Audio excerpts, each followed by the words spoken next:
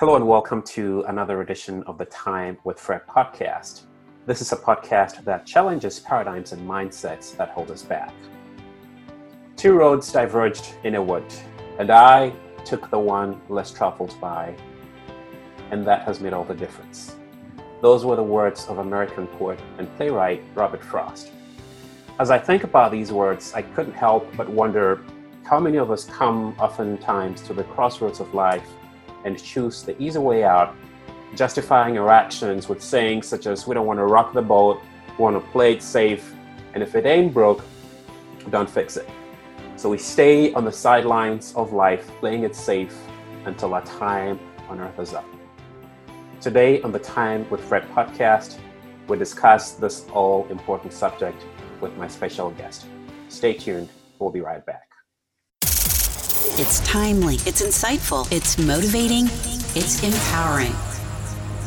It's Time with Fred, your inspirational broadcast with host Fred Gaddy. So joining me today on the Time with Fred podcast is our special guest, Dwight Edwards. Dwight is a founder and president of Vanilla Busters, LLC. He's a best-selling author, professional speaker, and high-performance coach at River Oaks Country Club in Houston, Texas. Vanilla Busters is a company dedicated to helping individuals, companies, and teams achieve peak performance and extraordinary living. Dwight has authored 8 books, among which are Say No to Vanilla, which is what we're going to be discussing today, so you definitely want to stay tuned for this one. The 5 Keys to Living Life at Full Throttle, and A Tale of 3 Ships. Formerly a professional tennis player and having spent more than 30 years as a life and executive coach, Dwight brings a wealth of experience and wisdom in dealing with human behavior and peak performance. He's spoken for the last 30 years throughout the United States.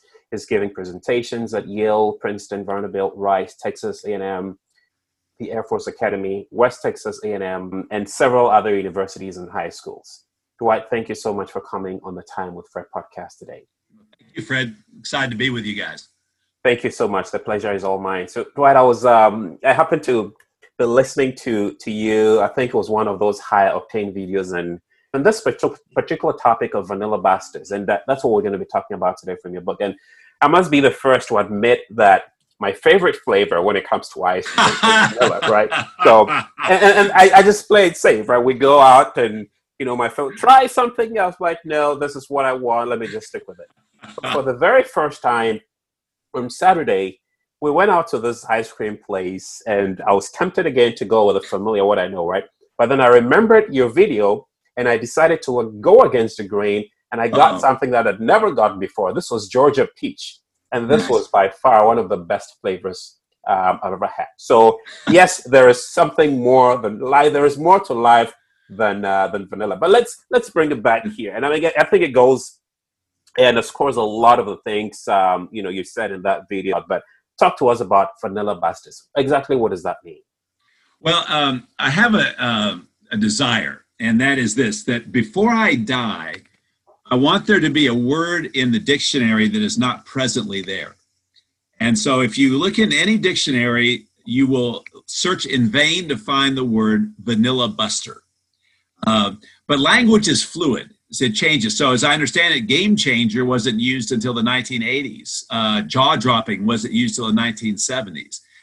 So I'm hoping that before I die, it'll be a phrase that describes somebody who's not willing to live an ordinary, no risk, just vanilla life, just going along. And basically, I like to put it is that they found what they were meant to do, and they played their part to the hilt. They drain dry that talent passion mix that God places within all of us. And the reality is that most vanilla busters, they do live extraordinary, epic lives, but most of the time they're never heard of. They're the little league coach. They're the first grade teacher. They're just this person that has found what they absolutely love to do. They do it to the best of their ability. They drain dry what God's given them to work with. And sometimes they're remembered, but many, many times they're not. But that doesn't mean they're any less significant than the Vanilla Busters that we hear of. And then you have those who go through live, Dwight, who subscribe to the notion that, whatever will be, will be. Let's not rock the boat. Let's play it safe. Saying broke, don't fix it, right? And so they live lives just not giving anything because they believe that somehow destiny or chance, whatever that is going to happen to them. How do you respond to that? Well, I think part of it is just stepping back and saying, you only get one shot at this thing called life. Now, what do I want to do with it? Do I really want to just play safe? Another way to think of it, what do you want said at your funeral? Do you really want said at your funeral, so-and-so played safe at every turn, never upset anybody, they were so easy to get along with, on and on it goes? No, you want to have a sense of, that they played their part to the hilt, So I love this quote by Thoreau. He said, "The mass of men lead lives of quiet desperation and go to the grave with a song still in them."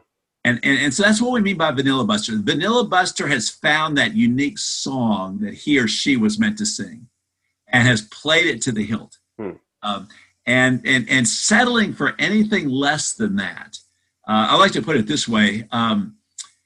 So many people think that, if I can just make it through life and minimal discomfort, a good amount of money, basically, that I'm flying first class. And the reality is you're not even close to flying first class if that's your goal in life. Yeah. You're right. Oftentimes and we all have a longing for comfort. We all have a longing for, smooth sailing at one sense. I want to suggest we all have deeper than that, a longing to do something significant with our lives. I mean, everybody has that, I think. And sometimes we drown it out. Sometimes we anesthetize, but it never goes away. Yeah. It never goes away. Yeah. I think it was Einstein, who this quote is attributed, and maybe several others, that one of the greatest tragedies of a person is to die while they're still living, or with the dream still living in them. And like you rightly said, for whatever reason, there are those who may have tried in the past or failed, or those who, may have been criticized, right, or mocked by others, perhaps questioned. And so they kind of drown themselves, right, in maybe past experiences, past failures, or limiting beliefs or opinions of others. How do they then break away from that shackle, right? Or whether it's a limiting mindset, whatever, to step out to say, look, this is what I have. It's do or die, right? Sometimes it's a battle, really, just stepping out of, whatever mindset that may be limiting a lot of people. Okay. That's such a great question. The book I wrote before I wrote Say No to Vanilla was called A Tale of Three Ships. And the idea behind this was that as we go through life, I think we all end up on one of three ships, and probably we end up on all of the ships at one time or another. Hopefully we are on the last ship most of the time. But the first ship is the sinking ship. And the goal of life there is just survival. We're just trying to make it from job to job, paycheck to paycheck. And sometimes that's spectacular living. I don't want to take that away. Sometimes just getting out of bed is epic living. But most of the time, it doesn't have to be just that. The second ship is the ship that I think, particularly our American culture, most people think that they want to be on, and it's the cruise ship. And the goal of life is unbridled enjoyment. We're just going to have as much fun as we can while we're here, make as much money as we possibly can, taste as the best that this world has to offer, on and on. But I want to suggest that the ship that makes us most alive as a human being is the third ship, and that's the battleship. Wow. The battleship is remarkably different than the other two ships. It is on course. It's on mission. It's resourced. It's cutting through the waters. It's moving against the wind. It knows why it's here. It's here for a purpose. And so one of the things I like to say is that so often what it is having the courage to go down deep enough within to say, you know what, I can't fight this any longer. I think this is what I was meant to do. This is what and I would say it takes tremendous courage to get there. Because so often on the way down, practicality comes in and says, Yes. if you went for that, you'd never make any money. If you went for that, your family would disown you, basically. Now, let's be careful to say these are all, noble things, good things, and so forth. But it's basically, I like to call this your extraordinary dream. Yeah.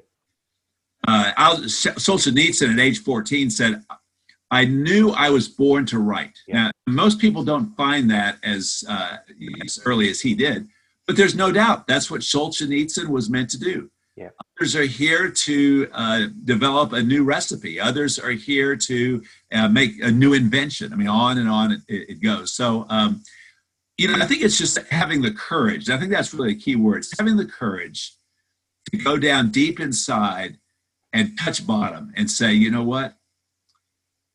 I can't shake it any longer. Yeah. Here's what I was meant to do. Yeah. Here's what I long to do. And sometimes it takes a while to get there. I do agree, Dwight. I do agree that majority of us come to that point in life where we know for a fact what we're called to do, right? But somehow, like you rightly said, that courage factor, that fear factor, right, kind of stops us. And it's so important. This is really what this whole podcast is about, right? To challenge people to overcome some of those paradigms or mindsets, whatever form or shape they may come in. But the step to really step out of the boat, if you were Peter, Jesus, if you were me to come to you, and we step out of this boat for those of us who are able to and realize, oh gosh, it's not as bad after all, right? But we start to look around and we're reminded of all the failings of our past and why so and so didn't succeed and what we're doing, and we allow those fears, right, to get down in and then kind of derail us. How do we stay the course, right? I mean, for those who are able to step outside of the boat, who are able to decide to say, okay, here I am, I'm going to do this. Right. But then for some reason, whatever happens, whether the naysayers coming or the critics coming or whatever, and then start. How do we stay the course, Dwight, when we on our journey towards accomplishing all that we're meant to be? Well, again, I would put it this way. What we're not trying to figure out something exciting to do with our life. We're trying to simply respond to what's already found us. So I like to put it this way: you will not find your extraordinary dream. Your extraordinary dream will find you. Love it.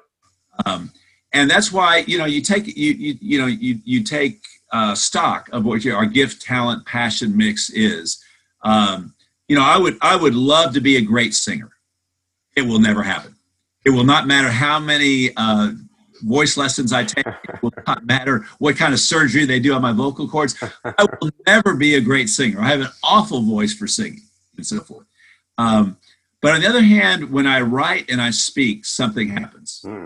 And, I didn't go looking for that. It really, as I was growing up as a tennis player, this is kind of the last thing in the world I thought that, I would end up doing. But I have to say, it's just something happens inside, when it's writing or speaking and you feel like I found just a kind of a unique way to say it. For those of us who are faith-based, I mean, I think a big part of this is saying, what's the dream that God has for you? That's the real issue. Why has he put us on this planet? And then recognizing whatever he's called us to, he's going to do it through us. That's right. And it's just so important to realize, I'm not in this boat alone. That what he's called me to do, he's at the helm of the ship. He's steering it. He's, ultimately my great calling is just to keep in step with where he's heading and what he wants to do through me. Yeah. Which I think is about it. Yeah.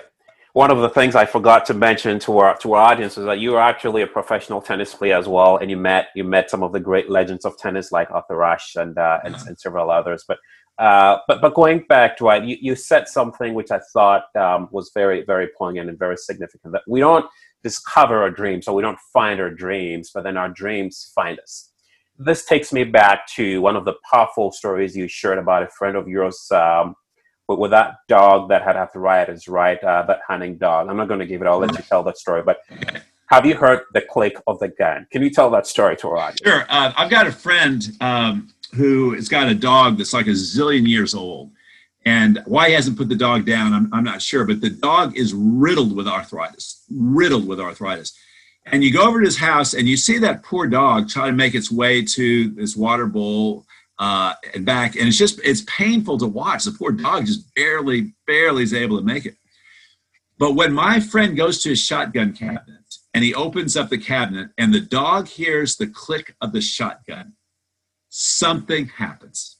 Eyes get brighter, ears go up, he begins moving around, and my friend takes him out hunting. And while they're out there hunting, you would never know that he has an ounce of arthritis anywhere in his body. He's full stretch the whole time. Comes back home, the shotgun gets put away, and he returns to being the poor, pitiful creature that he is. Now, why does that happen? Well, it's very simple. Because he's a hunting dog. Parents didn't teach it to hunt. He didn't go to school to learn how to hunt. It's in his DNA. It's what God made him. I've got another friend, and he has a dog, and this dog at family reunions cannot rest until everybody's at the same table together. As long as people are moving around, as long as people are in different rooms, this dog is going back and forth, just seeing where everybody is. Get everybody together at the table at one time, and he can go over and lay down in the corner and rest for the first time. Now, what's the deal there? Well, we all know. He's a herding dog. He didn't go to school to learn how to herd. His parents didn't teach him how to herd. It's what he was made to do. It's in his DNA. Wow. The family, the shotgun means nothing to him, and family reunions mean nothing to the other dog. And I would just simply ask the question that I asked myself and I asked others: have you heard the click of the shotgun for you? For you. Because it's there. It's absolutely there. Wow. In the movie Braveheart, there's a great part where at the end of his life, William Wallace is about to lose his life because he found what he was made to do, and he pursued it with all that he had. Ultimately, it cost him his life. The Queen comes and tries to offer him something to help take away the pain or whatever. He refuses it, and she makes a statement. She says, "But you'll die if you don't recant. You'll die." And great response is this: all men die, but not all men live. Wow. And I think that's what we're saying. Everybody's going to die. The question is, this little nanosecond that we have on this planet we call life, are we going to live it to the hilt? Are we going to say no to vanilla? Are we going to be the best that we were meant to be and have the courage to go down and find that? Or are we going to stay on the cruise ship or on the sinking ship and just exist? Wow. That's why I love the quote that you give from Robert Frost, about the two roads. Yeah. It's so apropos to what we're talking about. And we all do. I mean, we all come across, those diverging roads and kind of wonder, right? Do we play it safe or do we go on the road that's less traveled? In your book, you describe two groups of people or two ways of, going through life. You talk about living life and you talk about existing. And the third one that I hear quite a bit these days is maintaining, right? You talk to someone, hey, how are you doing? I'm just maintaining, whatever that means. But can you describe the difference? Because sometimes we use these words very loosely, not paying attention to exactly what, I'm just living life, right? We have those who are actually living, and then you have those who are just merely or barely existing. Can you describe those two people? Well, that's a great point. And the way I like to think of it is, there is something in your gift, talent, passion mix that will bring a brighter light to your eye, a stronger spring to your step, will launch you out of bed in the morning like nothing else. Blessed is the man, blessed is the woman who's found what that is. Too many people are existing. Too many people are maintaining. And a lot of times is they think that's the best life has to offer. That's one reason I love reading biographies and autobiographies. Interesting thing happened to me when I was in fifth grade, and that is we had a reading contest. And for whatever reason, that's the year that I became interested in reading. So I read 120 books. I buried the rest of the class. I was the clear-cut winner. But every book was either a biography or an autobiography, every single book. And there was this steady stream of extraordinary lives that I was reading day in and day out. Something happened there. And I realized, you know what? A lot of people choose to exist, but these people chose not to exist. They chose to live. They chose to go for broke. They chose to take the risks. And I think it was along that line that I said, you know, I want to do something extraordinary in my life.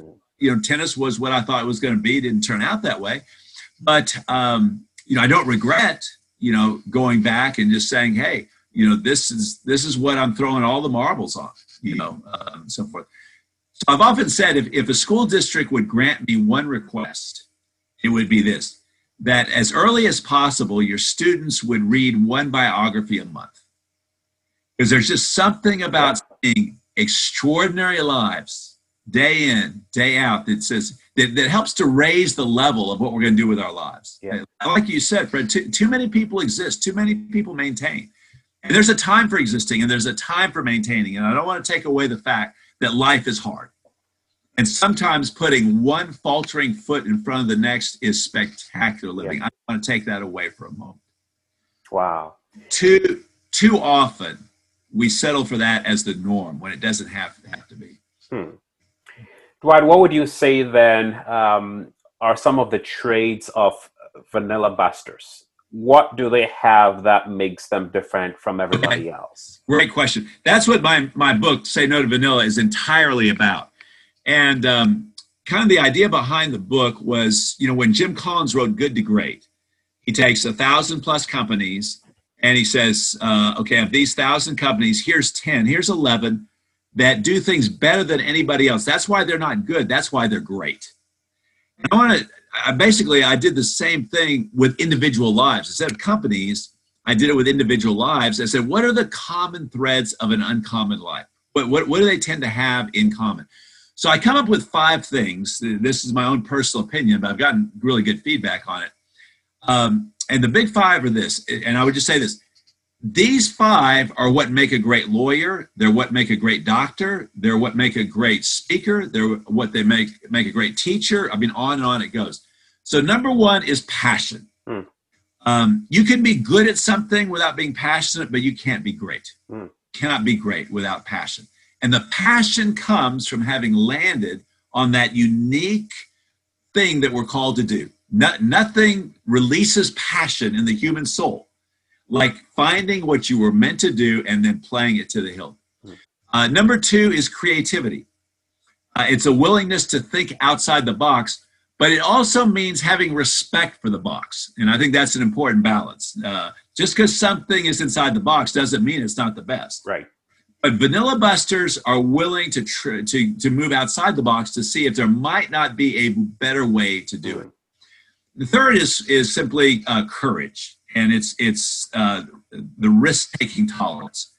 People who live extraordinary lives are risk takers. I mean, just pure and simple. Nobody lived an extraordinary life without taking risks. It's just not possible. Now, you combine that with the last 2, which are just as crucial as the first 3, and the 4th one is diligence. It's the sweat equity. Thoreau put it this way: you have built castles in the air. That is good. Now put foundations beneath them. And what it was, it's great to have the theory. It's great to have the dream, but no dream is ever accomplished without the foundation of relentless hard work. Wow. And then that leads to the final thing, and that is perseverance. It's the willingness to just continue on, the never say die. So I think that those 5 really do a good job of encapsulating a vanilla buster. There's other things that could have been added, but I tried to narrow it down to as few as possible. And if you're missing any of those 5, I don't think you're going to be able to qualify as a vanilla buster. Yeah. If you were to ask me which of these 5, I mean, all these I can relate to every single one of them.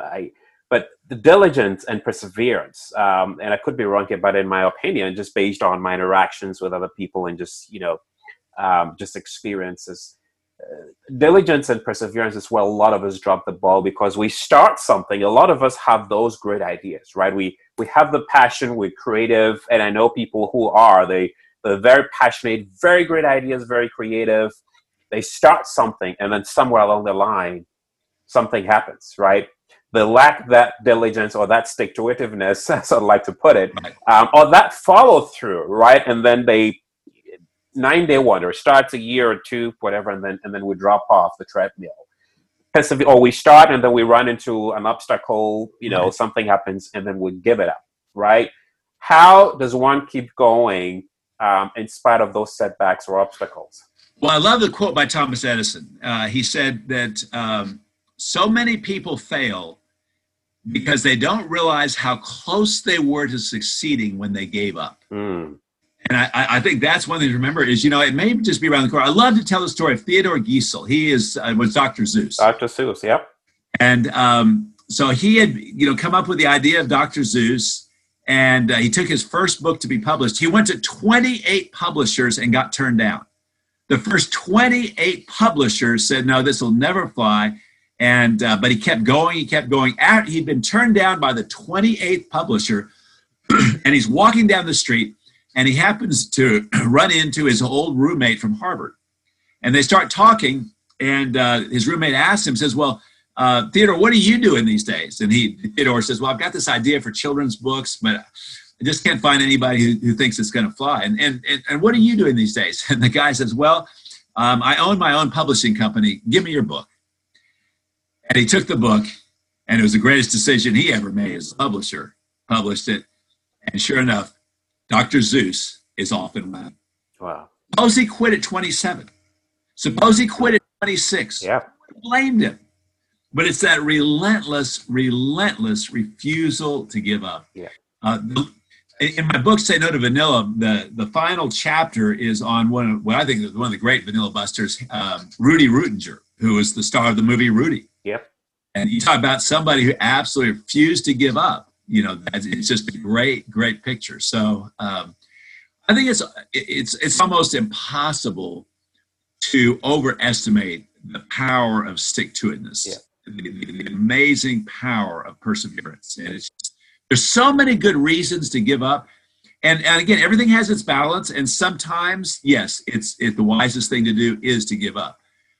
But be sure that you've played it out, before that actually happens.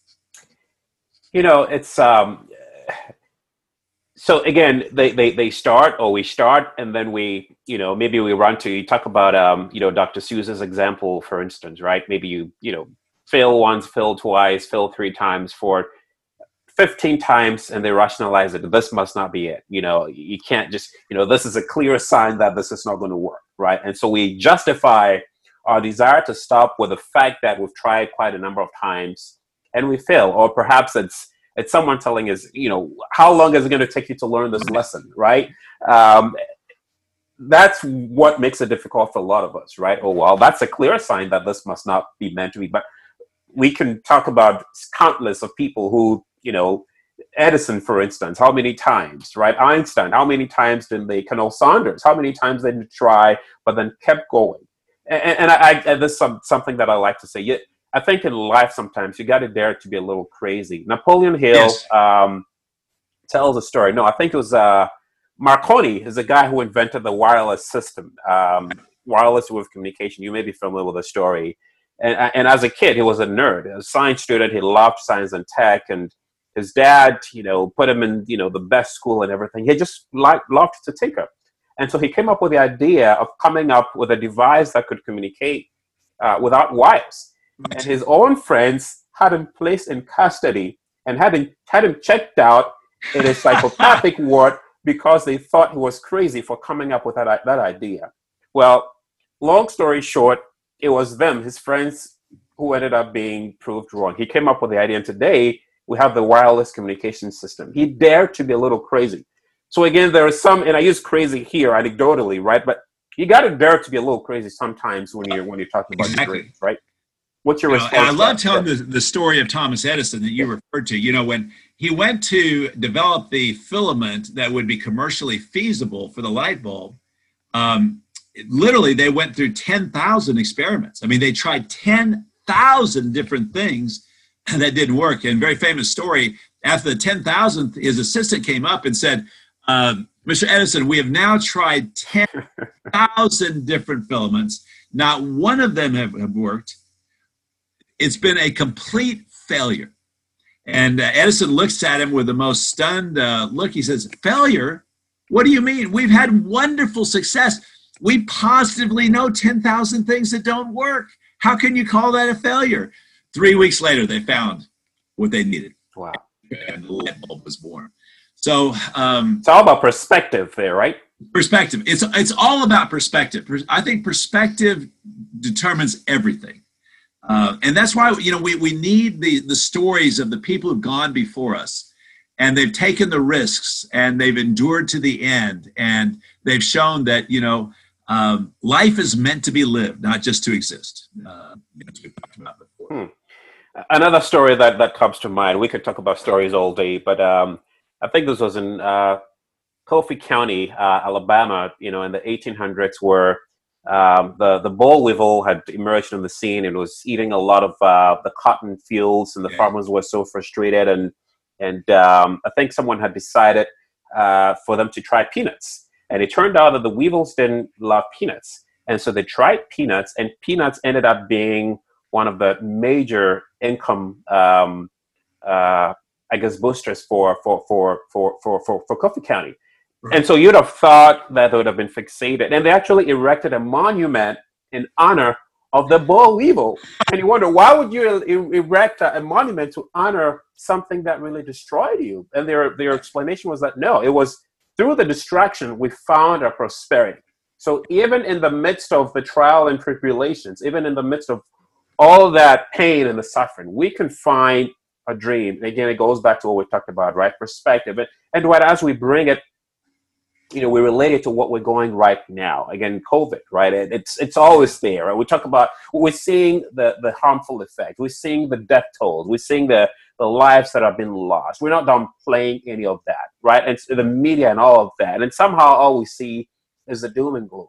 But somehow, if we change our perspective, a lot of good can come out of that, right? How do we again shift that paradigm to start seeing beyond all the negative and stuff that's been thrown at us in the form of COVID? Yeah. Well, I think it's good to remember, we're not the first generation that's lived through a pandemic. We're not the first generation, that has lived through a world war. Others have gone on before us. They've shown it that it can be done. And who is it that we remember? We don't remember the people who threw in the towel. What we remember is the people who just put one foot in front of the other, and they just kept pressing on and pressing on and pressing on, sometimes at high cost to themselves. And so I would just say, certainly we all wish COVID wasn't here, but it's here. But it's not a good enough excuse to not live an extraordinary life. Don't put your life on hold for some stupid disease. Now, be wise, obviously. Yep. But nonetheless, it doesn't mean that we go into hiding until everything is safe. Because if it's not, something's going to take the place of COVID. I mean, life itself is never 100% safe. Yeah. You're not going to find it. If we want to live an extraordinary life, it's going to cost. Yeah. There's no way to live an extraordinary life without taking hits, without it costing personally. But this is where, part of it is we step back and say, what do I want to be remembered for? What's the legacy I want to leave my children? When they think of me, what do I want them to be thinking of? Surely it's not, he played safe at every turn. Now, there's a difference, obviously, between being brave and being careless. So we're not saying go to the other extreme of just, throw caution to the wind and never, think about wisdom. Everything has its balance, but I think the vast majority of us, well, here's a great illustration on this. So a couple of years ago, they did a survey of over 1,000 men and women who are 80 and above. And they had several questions, but one of the questions was this: what is it that you most regret about your 80 years on Earth? What if you had to do it over again? What would you do differently? What do you think that they would have said? You're 80 years old. You look back and say, here's the thing that I wish I'd done differently. I wish I'd traveled more. I wish I'd spent more time at home and not the office. You know what the answer was? The runaway answer? It was, I wish I had risked more. Wow. The number one answer for those 80 and above was, as I look back on my life, I wish I had risked more. Risking is the endorphins of life. Stop risking and you stop living. Wow. Now, again, risk wisely, but it doesn't take away the fact that, as you mentioned so eloquently, sometimes it's going to make you look crazy. Yeah. Wow. People thought Columbus was out of his mind. Yeah. But what he attempted. Wow. Dwight, as we kind of start wrapping up here, one of the questions I like to ask all of my guests is what defines them. And I've heard a myriad of answers. But I mean, you've lived it. I mean, you've been a pastor, you've been an author, you're a speaker, you're a tennis. You've done it all. If there's one thing that defines you, what do you say that is? That's a great question, Fred. I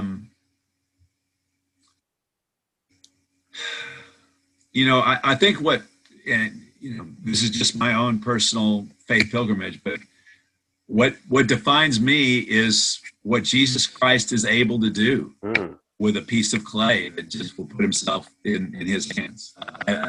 All the good in my life, whatever it's been, has come from him, has come through him, has come for him. And so I don't give this as a religious answer. Yeah. I don't give this as a Sunday school answer. Right. It's just reality. Yeah. Apart from Jesus, I'm nothing. Yeah.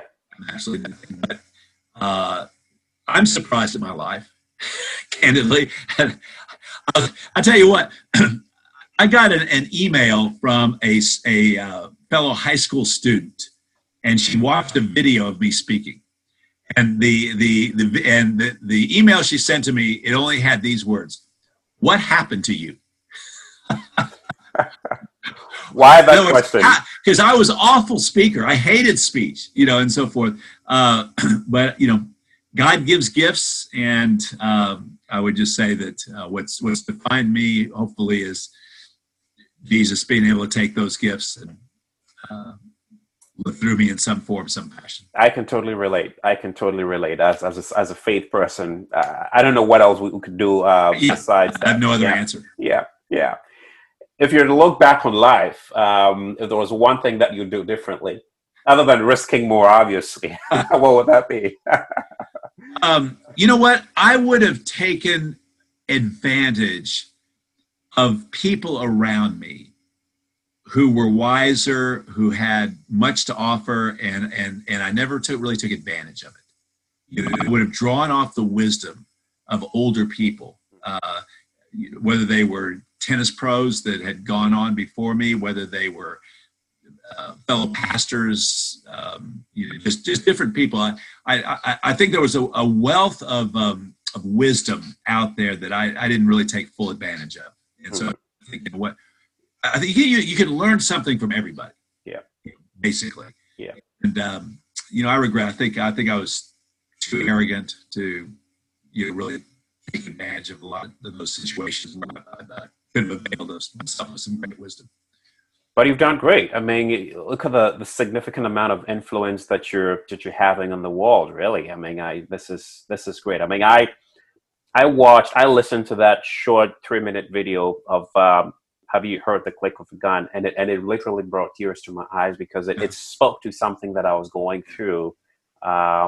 So you inspire lives, and I think that's really the greatest gift you ever brought. So I want to personally say thank you for who you are and just allowing your life to be such an influence on humanity. Well, Fred, thank you. Absolutely. I appreciate that very much. If there's someone watching or listening to this podcast right now, Dwight, they may, find themselves in one of these 5 continuums, whether, passion, creativity, courage, diligence, and perseverance, maybe stuck somewhere. Or maybe someone who's not even started at all, or maybe some who are on the sinking ship, some who are on the cruise ship, and some who are on the battleship. If you were to talk to someone or speak to someone right now, what do you say to him? You know, Arthur Ashe, he wrote a book called Days of Grace, and he has a great answer to that question, I think. And let me see if I get it right. It's three things. It's number one, start where you are. Just start where you are. Don't try to pretend you're not where you are. Just start where you are. Number two, work with what you have.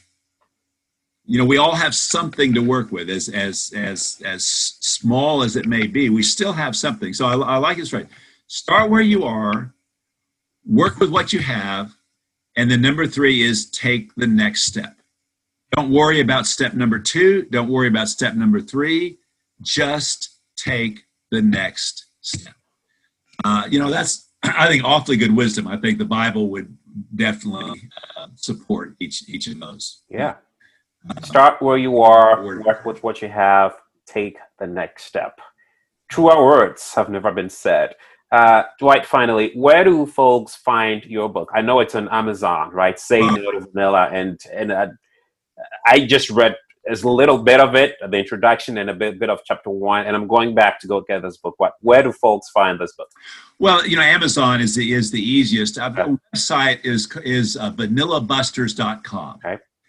That'll give you can buy it off the website if you wish, and it also just give you more information on, you know, kind of what we're about. And also it's got some sample videos. It has descriptions of different Vanilla Busters throughout history. So vanillabusters.com would be it. And it's going to be on the screen for those watching. Okay. But I love this, Dwight. I want to say thank you so much for coming on the Time with Fred podcast. You've definitely giving us, me personally, a lot of things to chew on, to identify where I am on one of those three ships, and where I am as far as those traits of Vanilla Busters. But most importantly, to start where you are, to work with what you have, and then take the next step. Thank you so much for coming. Thank you, Fred. Sure enjoyed being with you. Yes, pleasure is all mine. And until next time, stay well. Thank you. See you later, Fred.